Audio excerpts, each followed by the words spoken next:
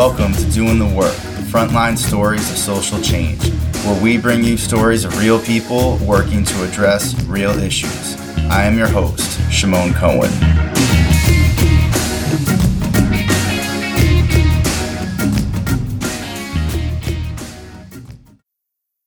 In this episode, I talk with Dante Barber, who is a senior youth leader at Friends of Island Academy, an organization in New York City focused on supporting youth who are incarcerated and after they are released from jail. We talk about Dante's prevention work of speaking to youth about his own experience in the criminal justice system, prisoner reentry, and the campaign to close Rikers Island. Dante shares about how he got into this work and his journey of change. I hope you enjoy the conversation. Hey, Dante, thanks for coming on Doing the Work and being willing to share a little bit about the current work you do and your experience. So I guess just to get things started, I'm going to ask you if you could share with the listeners about what you currently do. My job right now is I work with a prison reentry organization called Friends of Island Academy, and I'm a youth leader at that place. And my whole job is to basically go into high schools within the city and talk about my experience with the criminal justice system and how my experience basically molded me into the man that I am today, and just inviting the people in our community, the youth of our community, on this journey of change, and just trying to flip the narrative of the negative narrative that we see in our communities a lot, and the things that the youth go through, trying to kind of switch that into something positive and shedding some positive light on no matter what you go through, you can make it. There is a positive way. You do have choices. When you talk about the negative narrative, could you say a little bit more about what that narrative is? See, that narrative comes from, like, in our communities, we're used to seeing, the reality of it is we're used to seeing drug selling. We're used to seeing violence, and we're used to seeing these things. So it's that negative narrative that's what I mean when I say that, because that's what you see every day, and you start to think like that's normal. You understand what I'm saying? You start thinking, oh, this is normal. This is a part of my community. Like, this is reality. You start accepting that as your reality when there's so much more to life. Like, you kind of feel like you can't avoid those things.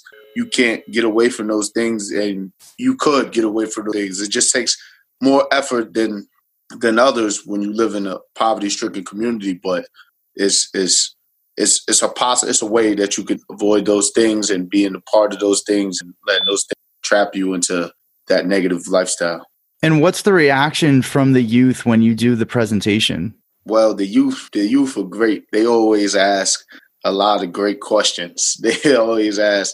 They one thing about the youth of today, like, they're not gonna let you just sit up there and tell them anything. You know what I mean? They're gonna really dissect what you're talking about and really try to get the answers from you. And that's one thing that I like about them, because they're seeking information. So the reaction is that a lot of them are thankful that somebody's coming in and talking to them, and a lot of them is just soaking in the information. And sometimes when you hear things, it might not be as valuable as it is at the moment, until later on in your life when you're faced with certain situations. Then you go back like, oh, I heard that from this guy. And, you can always go back and look at things and be like, I heard that before. So it's that reaction as well, too. Like, some people just soaking it up, and then it triggers a lot of thoughts, because when you talk about life experiences, people think about what's similar from your life to theirs. And I know it triggers a lot for them.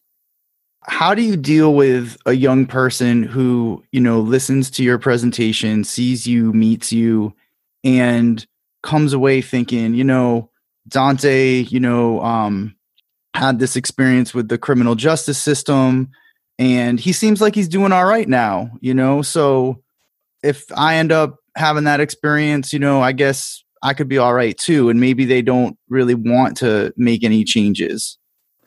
That of course, that's a complex situation, dealing with that situation. But the way I would approach it is, life is always going to be, you always going to have trials and tribulations, but you don't have to your trial and tribulation don't have to consist of prison. It doesn't have to consist of any type of, law enforcement issues where you run into breaking the law and stuff. It doesn't have to be like that. It's just that my life was like that. You understand what I'm saying?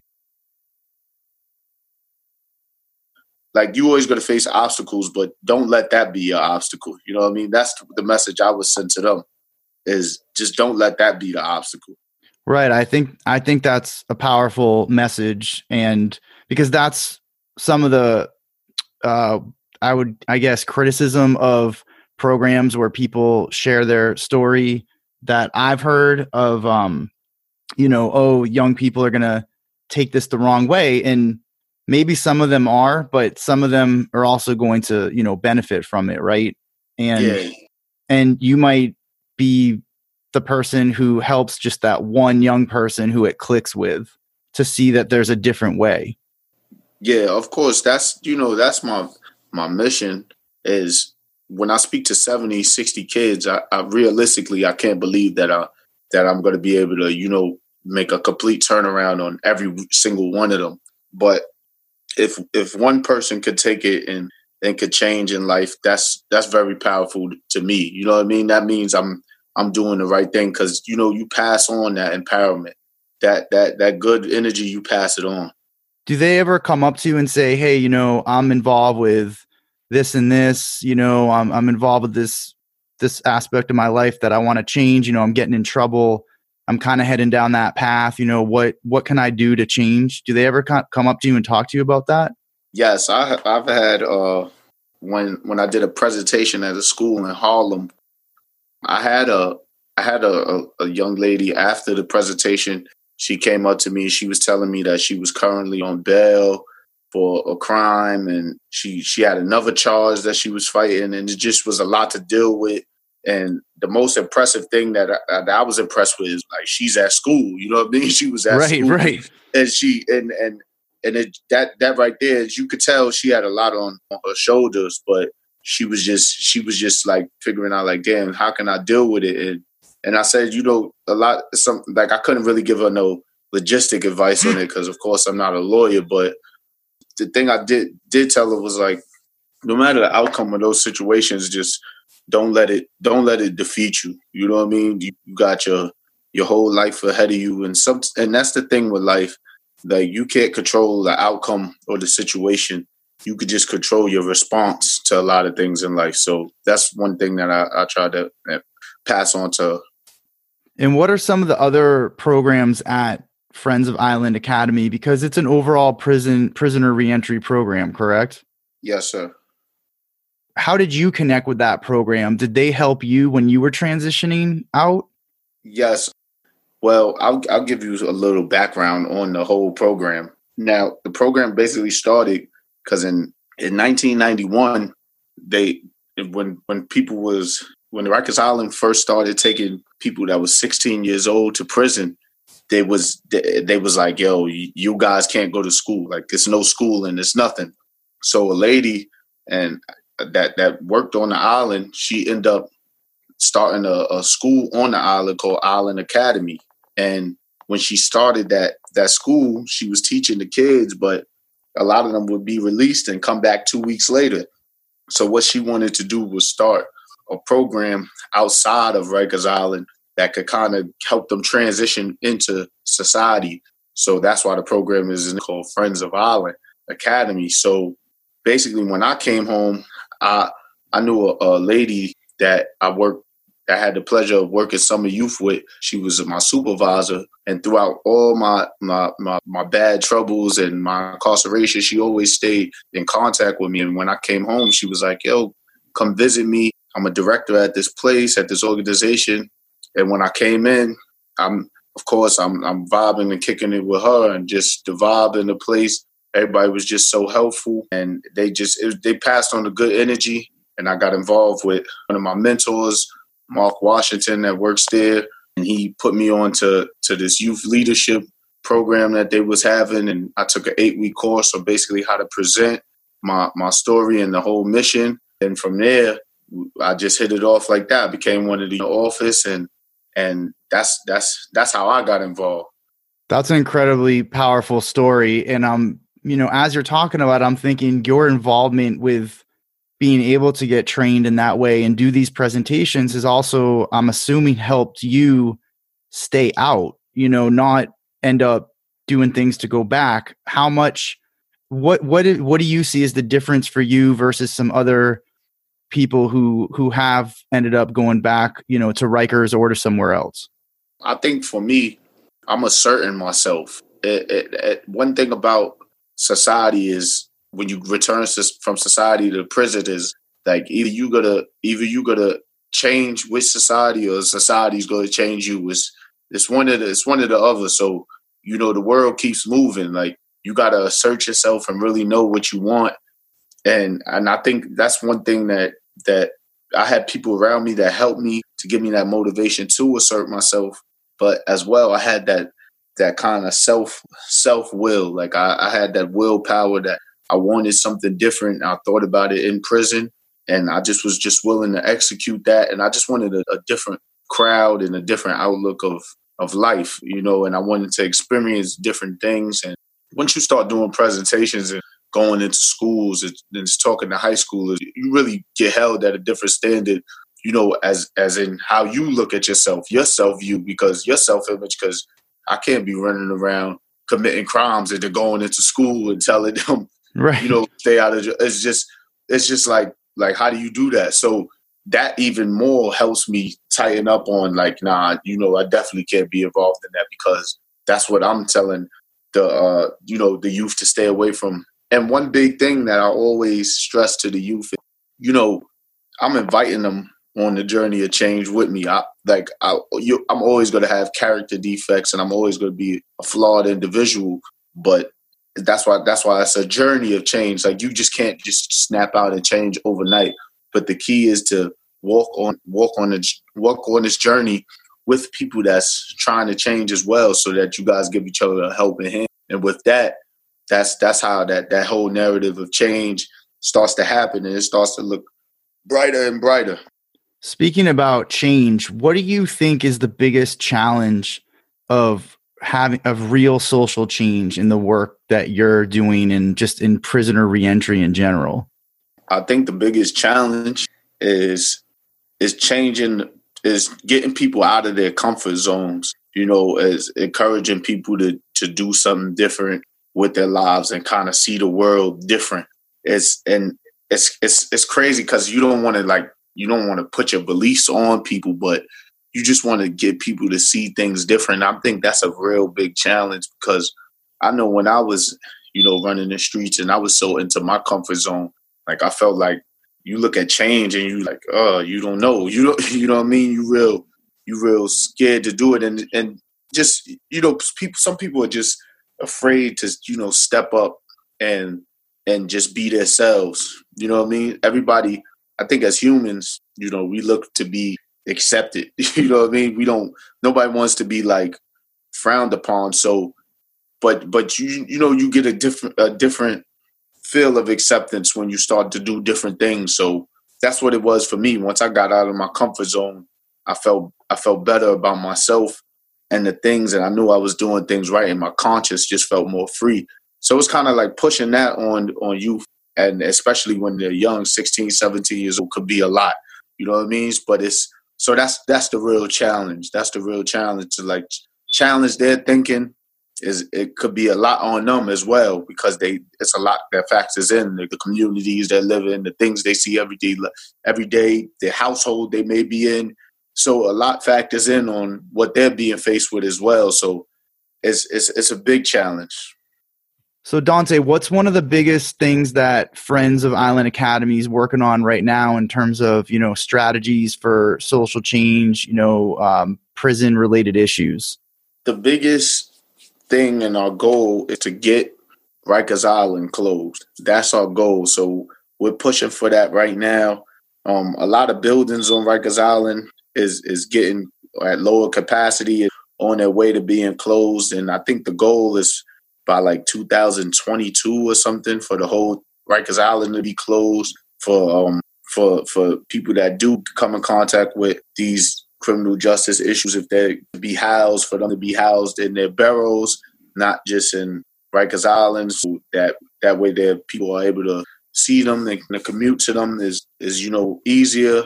And that's the goal, because Rikers Island is like one of those things where it's real violent. It's a real violent place. It's not showing that it's helping anyone. You know what I mean? It's been a bunch of instances on there where people committed suicide because of the violence that goes there, by just that lack of care. So it's no way you could ask a person to go through things of that nature, basically fighting for their lives every day. After you're done with this, come out and be productive in society. That doesn't add up, that kind of thinking. So we're trying to change that.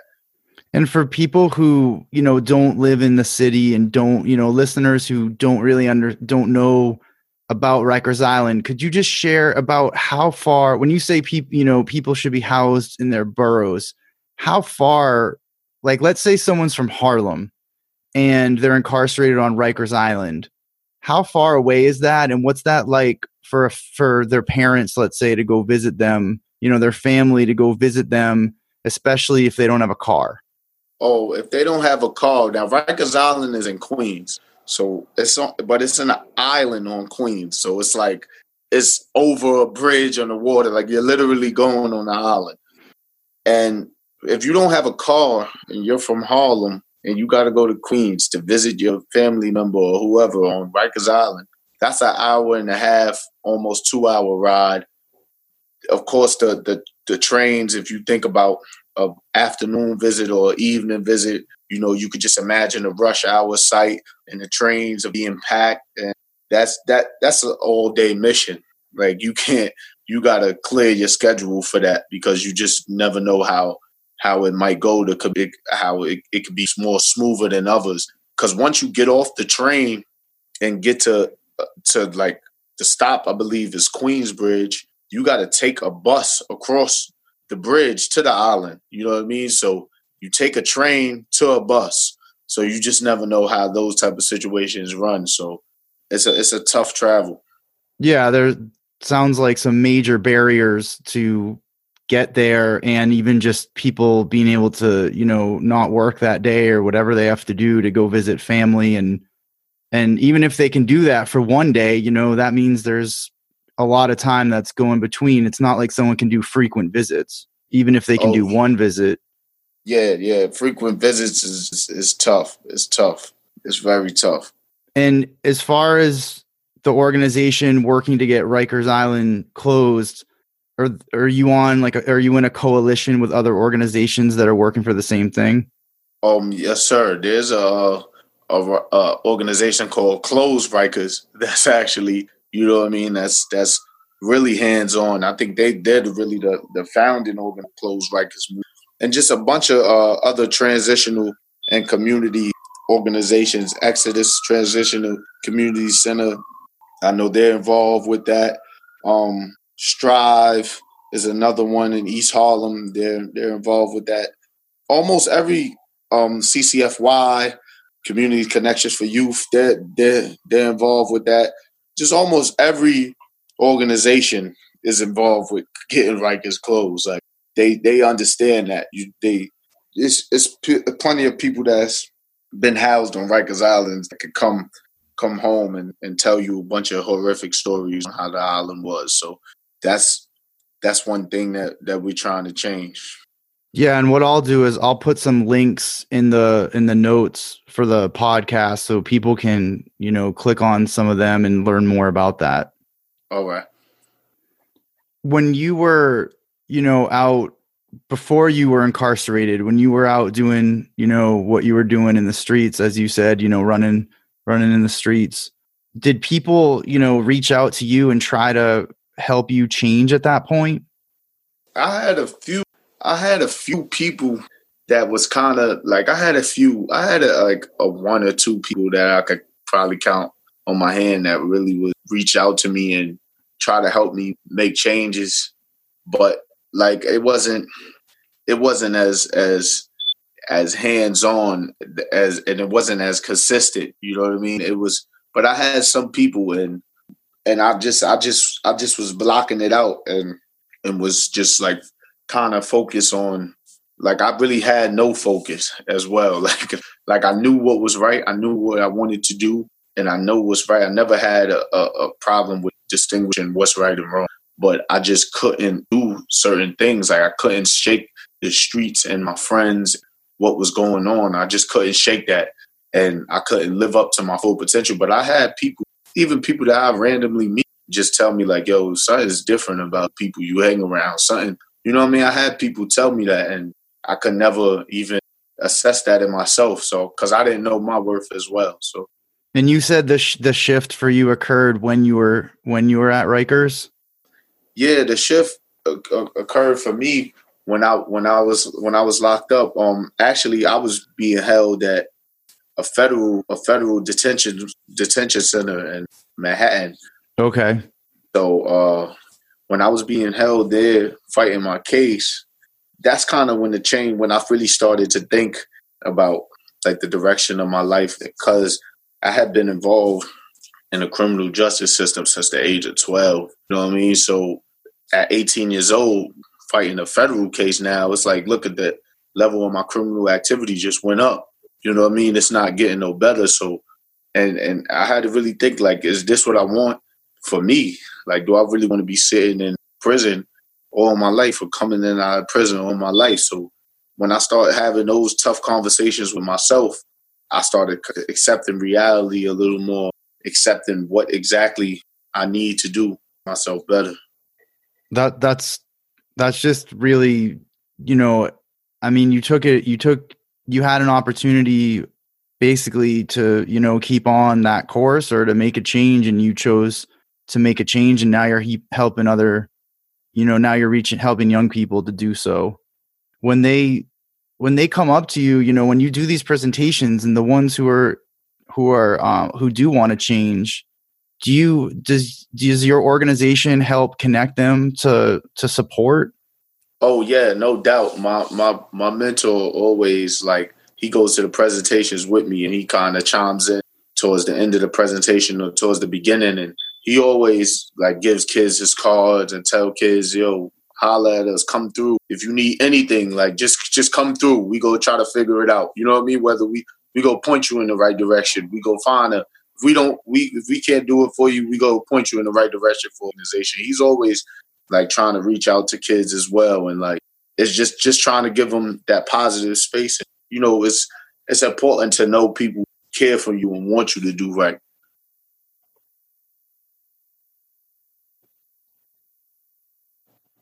Is there a centralized office where people are coming on a daily basis and getting assistance, and kind of the overall goal is reducing recidivism?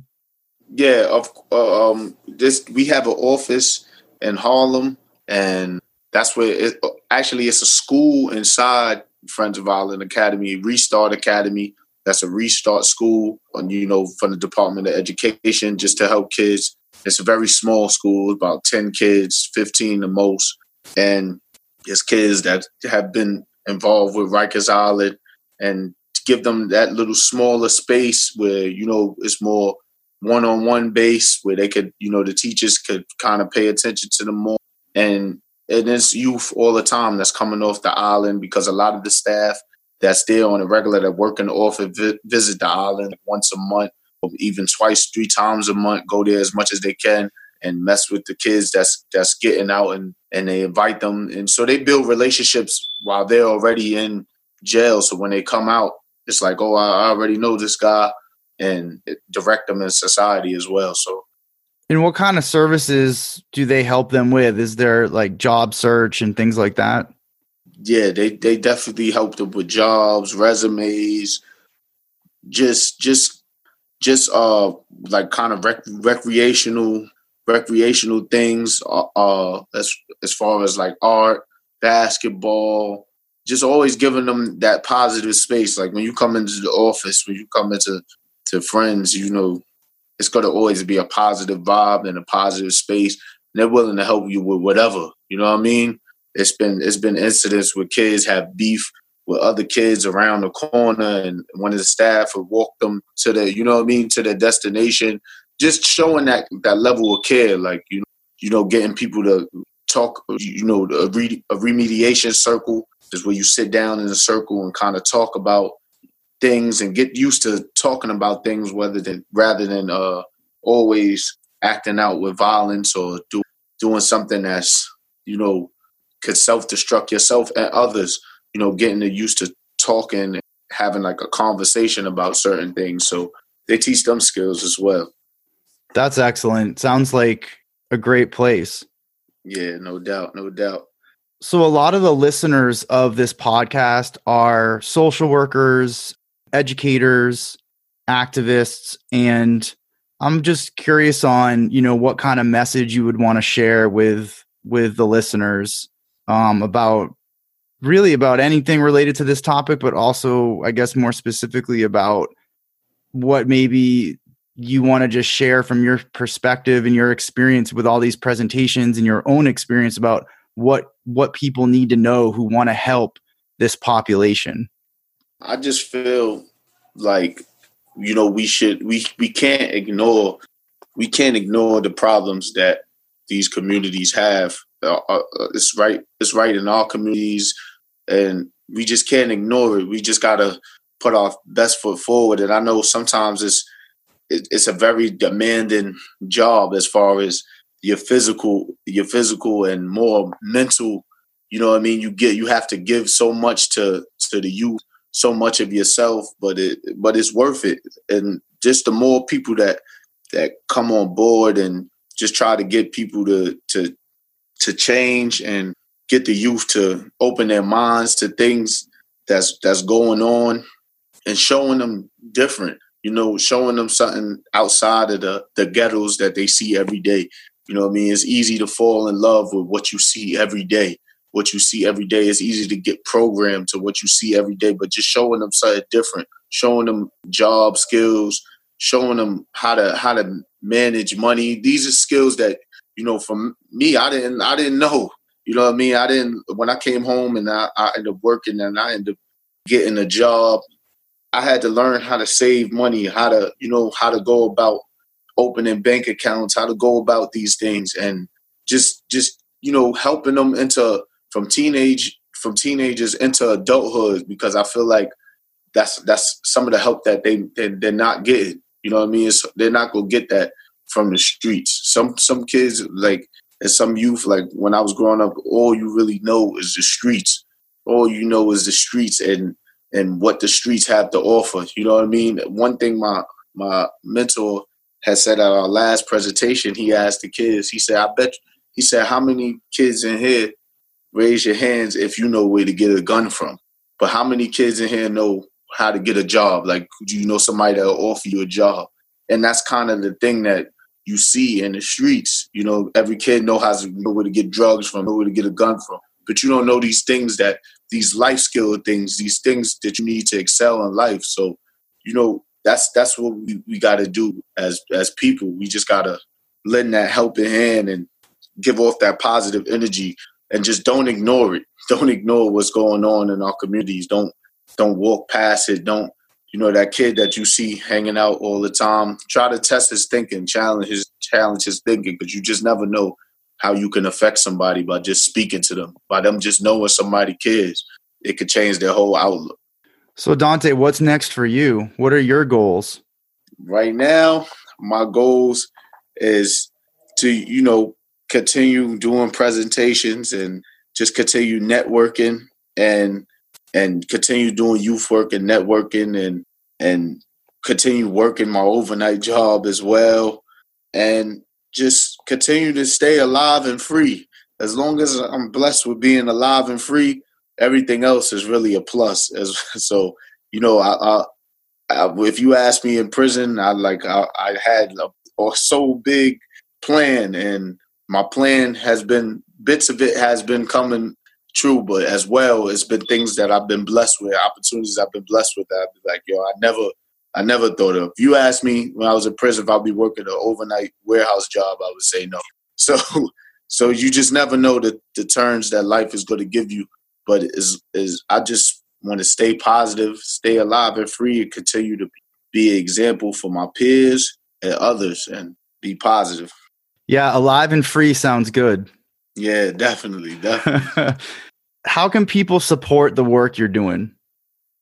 I guess by just reaching out to the Friends of Island Academy and just seeing what ways that they can help. If they got things that they could offer the youth that we could probably refer the youth to, just things of that nature. It's like just simple networking, getting down and talking about what we could do to like make things better. And the more you network, the more people we get to unify on these issues, the better success we're going to have. And is there anything else you want to, talk about or share with listeners while you're still on here? Just the whole, like, just being alive and free, just, inviting people on this journey of change, just that constant encouragement on this journey of change that we all need. We all need people to uplift each other. That's one thing as people, as human beings, we gotta break out of that independent attitude where everybody's like, I don't care about that man, that's going on over there. That's going on. I ain't got nothing to do with that. I'm just doing me. Like we gotta be more of like more consciously aware of our communities and unify more. I feel like we unify more on some of these issues that's going on in the world. We can make a change at all of these issues. We gotta unify, sit down and talk about things, whether it's uncomfortable or not. But some conversations we just gotta have in this world. And the more conversations we have, the more we'll be able to come up with solutions that could probably help all of us. But the more we continue to ignore things and act like things aren't happening, or live in our bubbles, the more things are going to continue to go on. So let's all just, be a standard for change. I like that, standard for change. And that's for sure what you're doing, being a role model to the youth in your community. And I just want to thank you for taking the time of coming on the podcast and for doing the work to make your community a better place. Thank you, man. I appreciate you having me. Thank you for listening to Doing the Work, Frontline Stories of Social Change. I hope you enjoyed the podcast. Please follow on Twitter and leave positive reviews on iTunes. If you're interested in being a guest or know someone who's doing great work, please get in touch. And thank you for doing real work to make this world a better place.